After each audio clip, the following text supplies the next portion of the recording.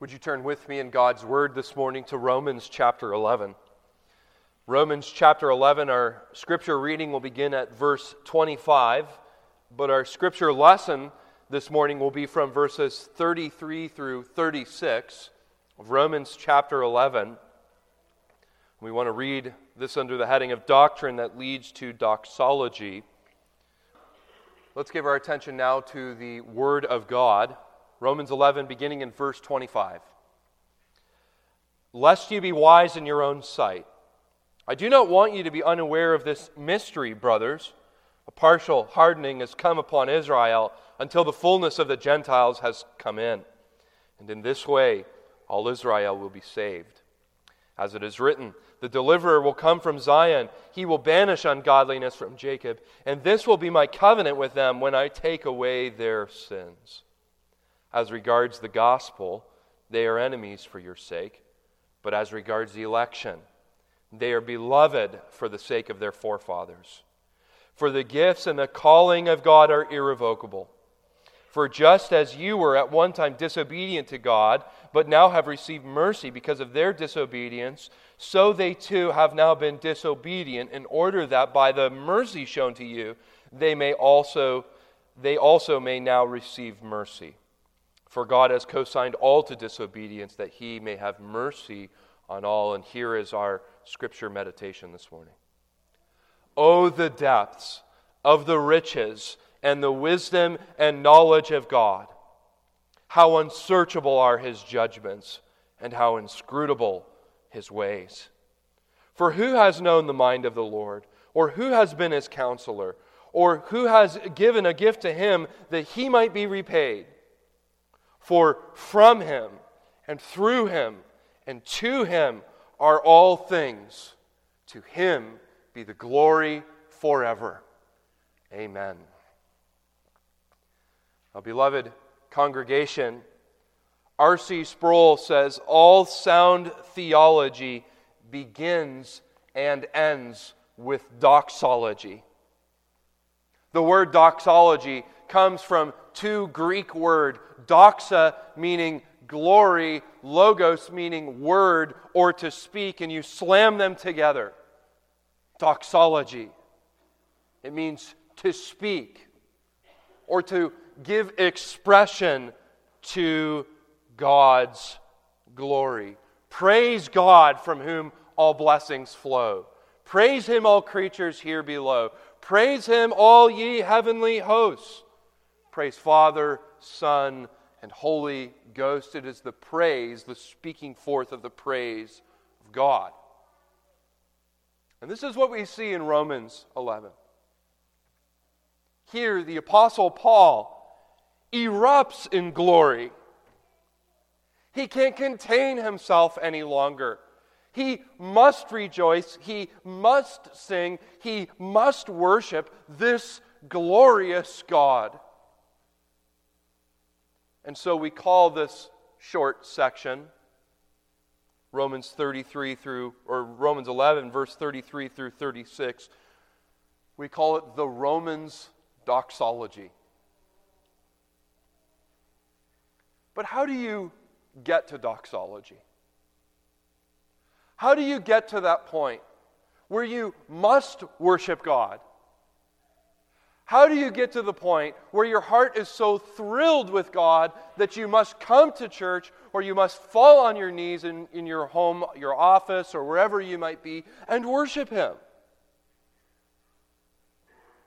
How is one led to doxology?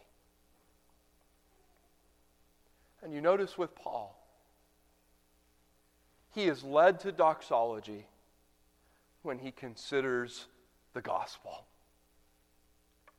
When he considers everything Jesus has done for him, it's as if he has to fall on his knees.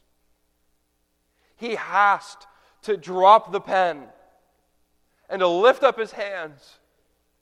And maybe it's just me, but I imagine there's tears in the apostle's eyes as he writes, "Oh, the depths of the riches and the wisdom and the knowledge of God. How unsearchable are His judgments. How inscrutable are His ways. It's the gospel that leads Him to glory.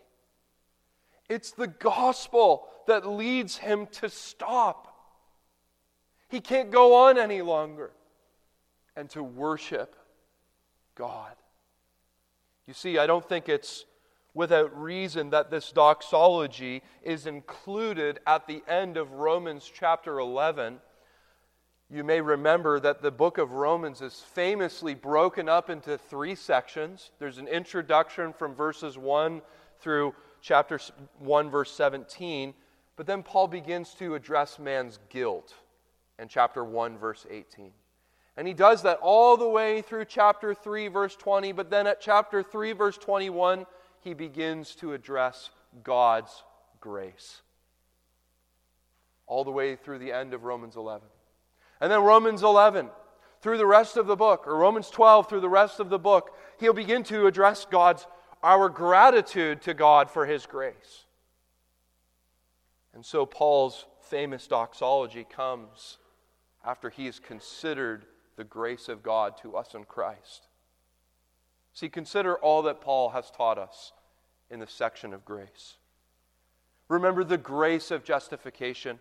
Chapter 3, verse 21 through chapter 5. How God hates sin so much He would provide His own Son to take away sin and its penalty so we could be in His presence.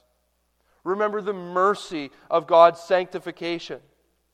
Chapters 6 through 8.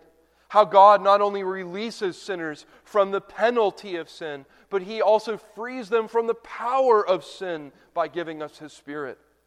Remember the gift of assurance Paul talked about in Romans 8. How He gives us the Holy Spirit as surely as we believe we are guaranteed eternal life. Remember the mystery of election. How God out of a fallen lump of clay molds some from in eternity past to be His elect people, to give them mercy so that He might have them forever.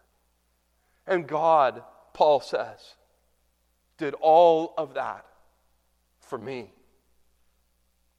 He did all of that for you. And so there can only be one response. For from Him and through Him and to Him are all things. To Him be the glory forever. Amen. What an important lesson for the church today. Especially for us. A people who love their doctrine. A people who love their catechism. This is an important lesson. Theology, the study of God, doctrine, this putting it into practice, must always lead us to doxology. Paul doesn't just want you to have right doctrine. He doesn't just want you to know the truth, but that this right doctrine should lead us to the wonder, love, and praise of God in Christ. Paul's will for you and for me in Romans is not just that you would know, but that it would get into your heart and that you would fall on your knees with Paul and you would worship God. That's our theme for our time together. The gospel of grace should fill God's people with praise. I want to show you this in 3 things. Praise God for the depths of His mercy. Praise God for the wisdom of His cross. And praise God's sovereign glory. Notice, we should first praise God for the depths of His mercy. You know, we could say that the Apostle Paul has been laboring throughout the book of Romans to establish that salvation is from God. Could we say that? Romans is about the fact that salvation is from God. It's not manly, it's not earthly, but it is divine and heavenly. And the source of salvation is not in you, it's not in our goodness. The source of salvation is from Christ. And this can be seen in the kind of salvation that God gives to you and to me. The kind of salvation. You see, if it were up to us to give mercy to our enemies, to our shame, we may not give mercy at all. We are a people who are slow to forgive. But Paul, look at what he says. The salvation we have been given is deep and it is rich. There's a fullness to it. There's a grandeur to it. A greatness to the salvation we have been given. Oh, the depths of the riches and the wisdom of knowledge of God. And I find it interesting that sometimes when we talk about salvation, we use the term depths. Because more often than not, we typically refer to salvation as the heights. Think of what we just considered through this Advent season. Glory to God in the highest, the angels sang. We talk about the heights of salvation because heaven is up there and that's where we want to go. But here Paul describes salvation as the depths. And I actually think depths is even grander. Because to consider the depths of something, you need to be at the top. And so God has brought Paul to the top of salvation. He's brought him to the highest point. That God is for you in Christ. He has loved you so much. He's justified you. He's sanctifying you. He's assured you. He's given you all of these things. And Paul at the top of salvation is looking down at the depths. And he says it's unfathomable. The depths are unfathomable. Maybe some of you have had the good fortune of going on a cruise. And you go out into the middle of the water and you've looked down to the depths. And what do you see? You can't see the bottom. Or a fishing boat goes out there, and I heard this analogy, they have to send out a depth finder which bounces off the bottom of the floor so that they can find the fish. Some of you fishermen might know what I'm talking about. But Paul sends out his depth finder, so to speak. Where is the bottom of God's mercy? How much does He care for me? How deep is His grace? And it keeps going and going and going. The depth of salvation is that it's unfathomable. It's a bottomless salvation, a bottomless mercy, a bottomless grace. And so God is also referred to as rich. This week I found out that Elon Musk, the richest man in the world, is estimated to be worth $260 billion. Can you even wrap your mind around how much money that is?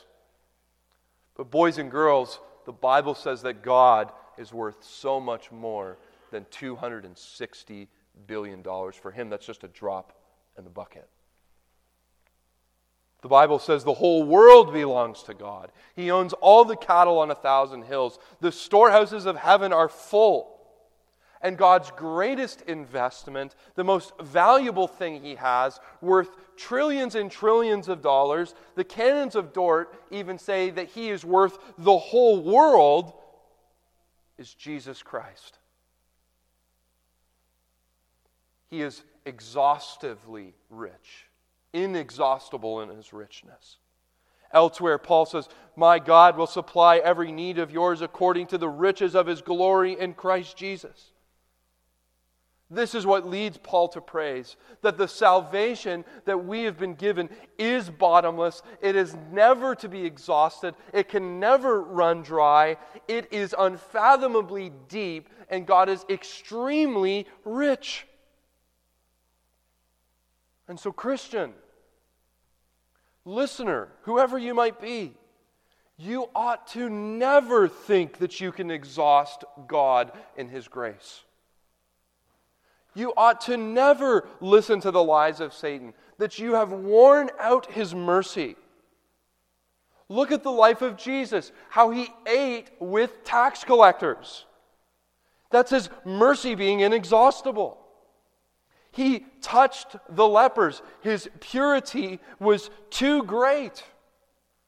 And now he comes to you and says that there is no sin that can drain the ocean of my love for you.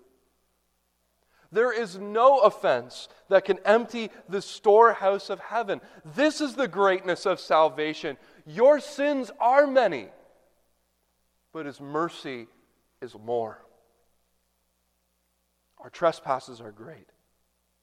His love is greater. There is no one too far for the long arm of Christ not to redeem. And so Paul says, from Him. This is where salvation comes from. Jesus is the source. He is the one who gives us a salvation that is glorious and full and free.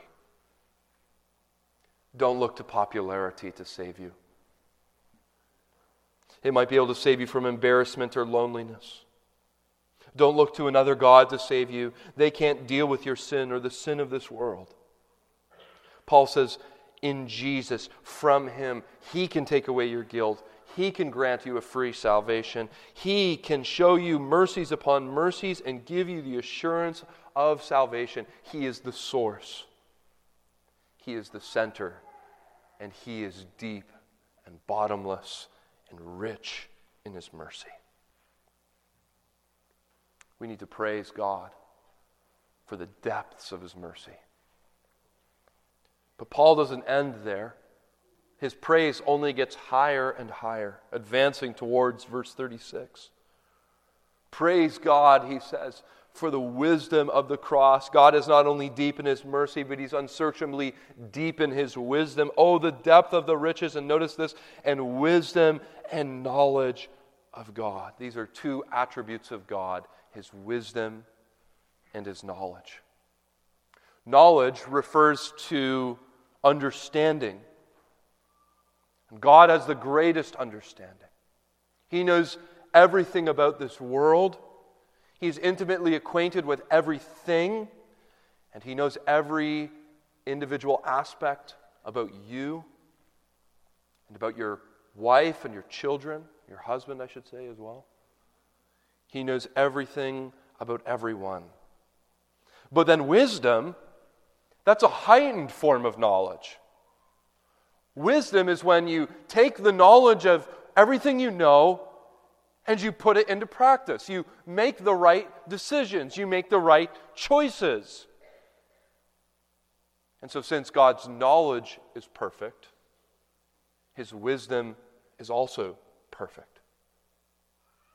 He always does the right thing. God always makes the right choice.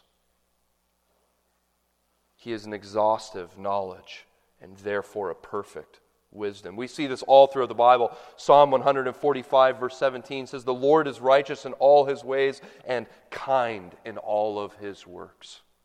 Deuteronomy 32 verse 4, "The rock, His work is perfect, for all His ways are justice. A God of faithfulness and without iniquity, just and upright is He."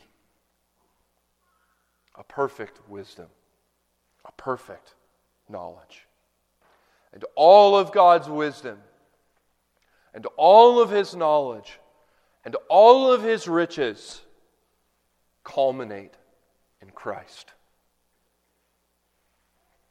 Wisdom doesn't just refer to the fact that God is smart, but wisdom is that God used all of these things to lead us to salvation. John Frame puts it this way: wisdom is God's way of salvation. Listen to the way Paul talks about God's wisdom. In 1 Corinthians chapter 1, he says, "Where is the one who is wise?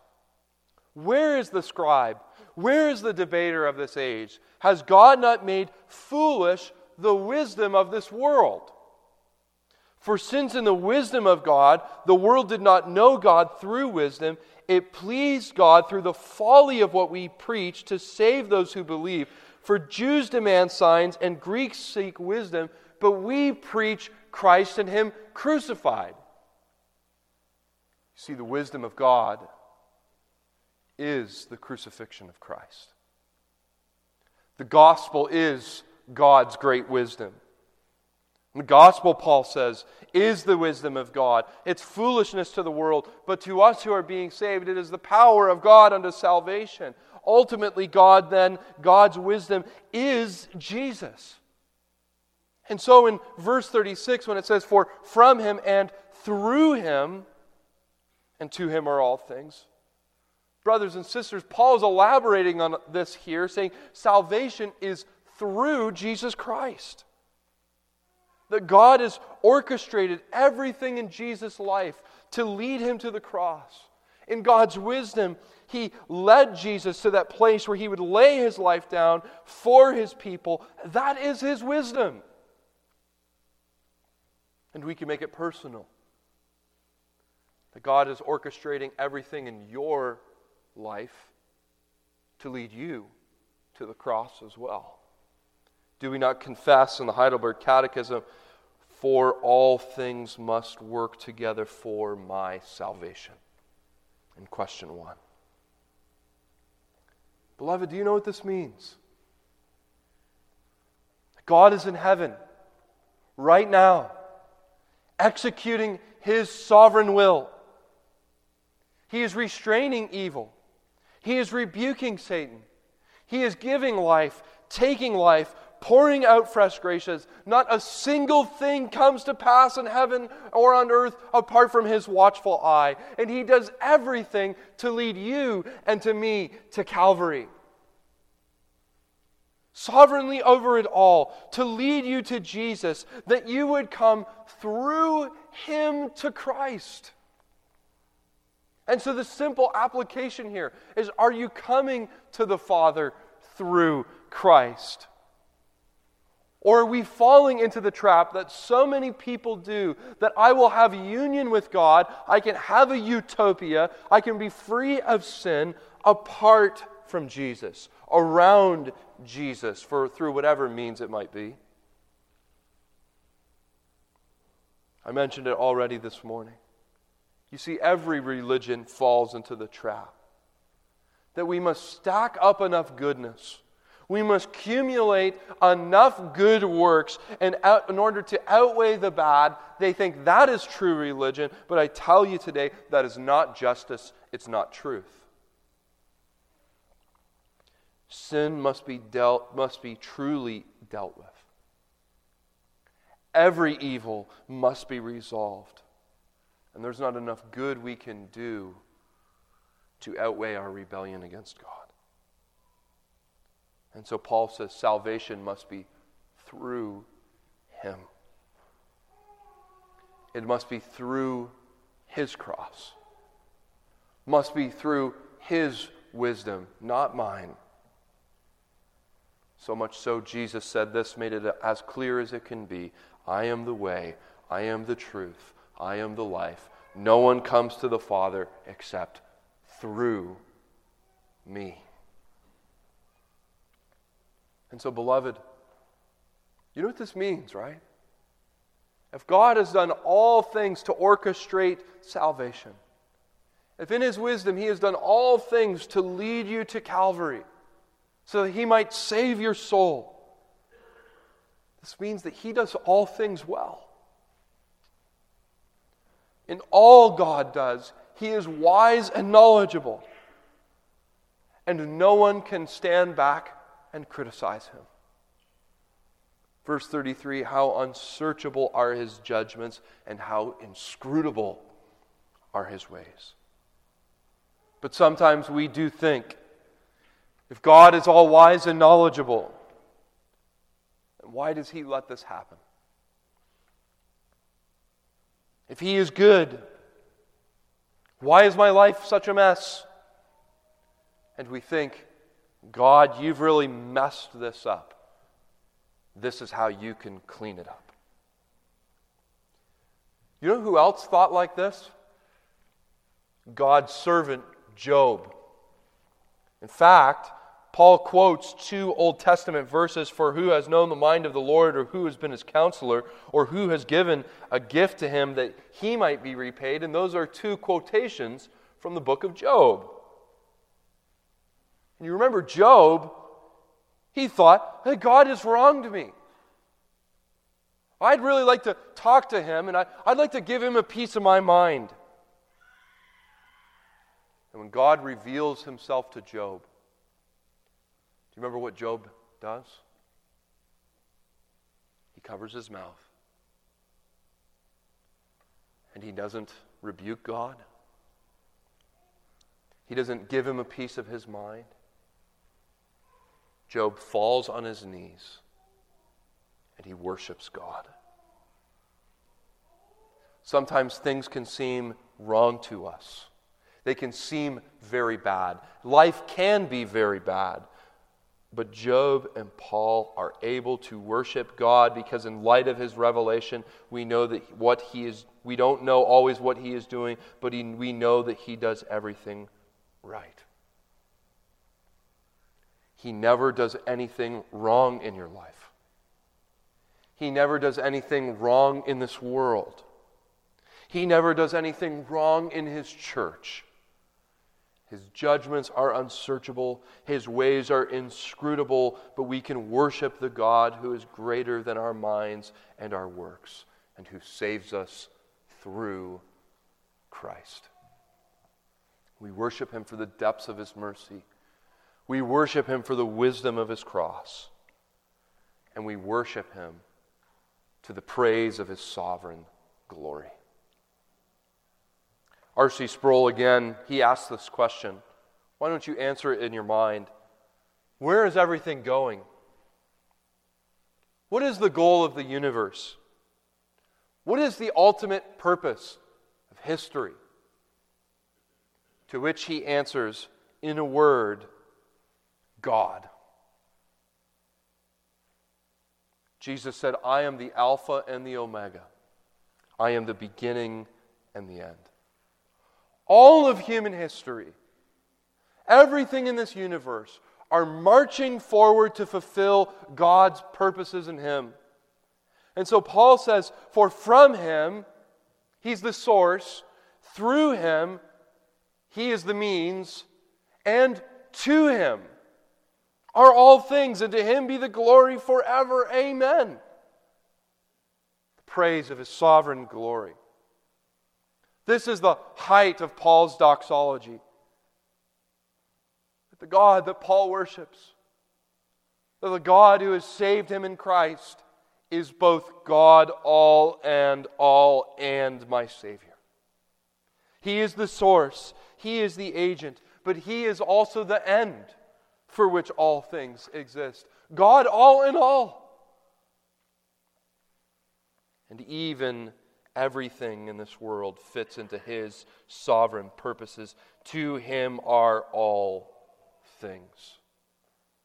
This last year, as we conclude 2023, there have been many evil things that have happened in the world in which we live. You think of the earthquakes in Turkey that took out so many people. Think of the wildfires in Canada, Hawaii. So many lives were lost. We think of the evil of war and bloodshed and all of these wicked things that have happened. We turn on the news and that's all we see. Paul says there's no tug of war between evil and good. Where sometimes evil is winning and other times good is winning. No, Paul says the end, the goal to which all creation is moving, is that God is all in all. And that he stands behind all things as Almighty God. And he orders all things for your good and his glory. And sometimes we wonder, like Job, how can this be?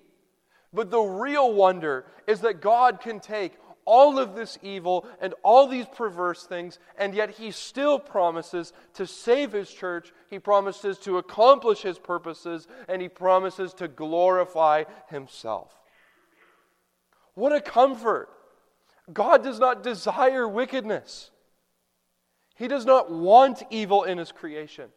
But he can accomplish his good purposes even through Satan's schemes and our failures. Don't we see this in the story of Joseph? You meant it for evil, but God meant it for good. What does all things mean? It means all things. He can take cancer. He can take death. He can take war. He can take famine. He can take crime. He can even take our sin and turn it around by His divine grace to lead us to the cross and to salvation with Him forever. And so Paul concludes, to Him be the glory forever. Glory comes from that Hebrew word, kavod, which means a weightiness, a heaviness. It's referring to the fact that there is something of significance, of value. You've probably felt this in your own life. Maybe if you've held a baby for the first time and there's a weightiness to it. Ought not to drop it. Or somebody gives you a wad of cash for a car you've just sold, or they give you a very important thing to hold and you feel like, I've got to protect this. It's kavod. There's a weightiness. Paul says the thing of most value, the thing that has the most splendor, the thing that has the most weight to it is God Himself. To Him be the glory forever. He will be glorified in us and forever. In Revelation 21 and 22, we're told that the holy city will need no light because the glory of God will be its light. The light of His glory will never be extinguished. The glory of God will continue forever and ever. And so what Paul does in Romans 11 is he joins in praising God's glory.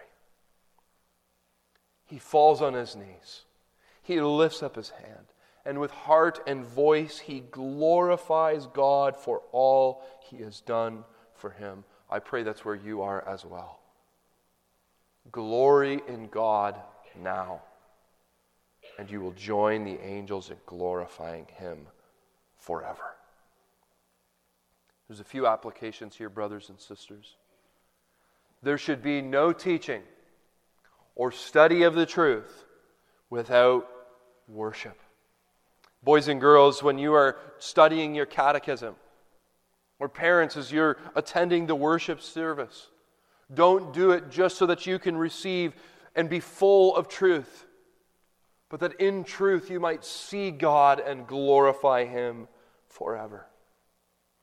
And God-centered truth should lead us to the greatest joy.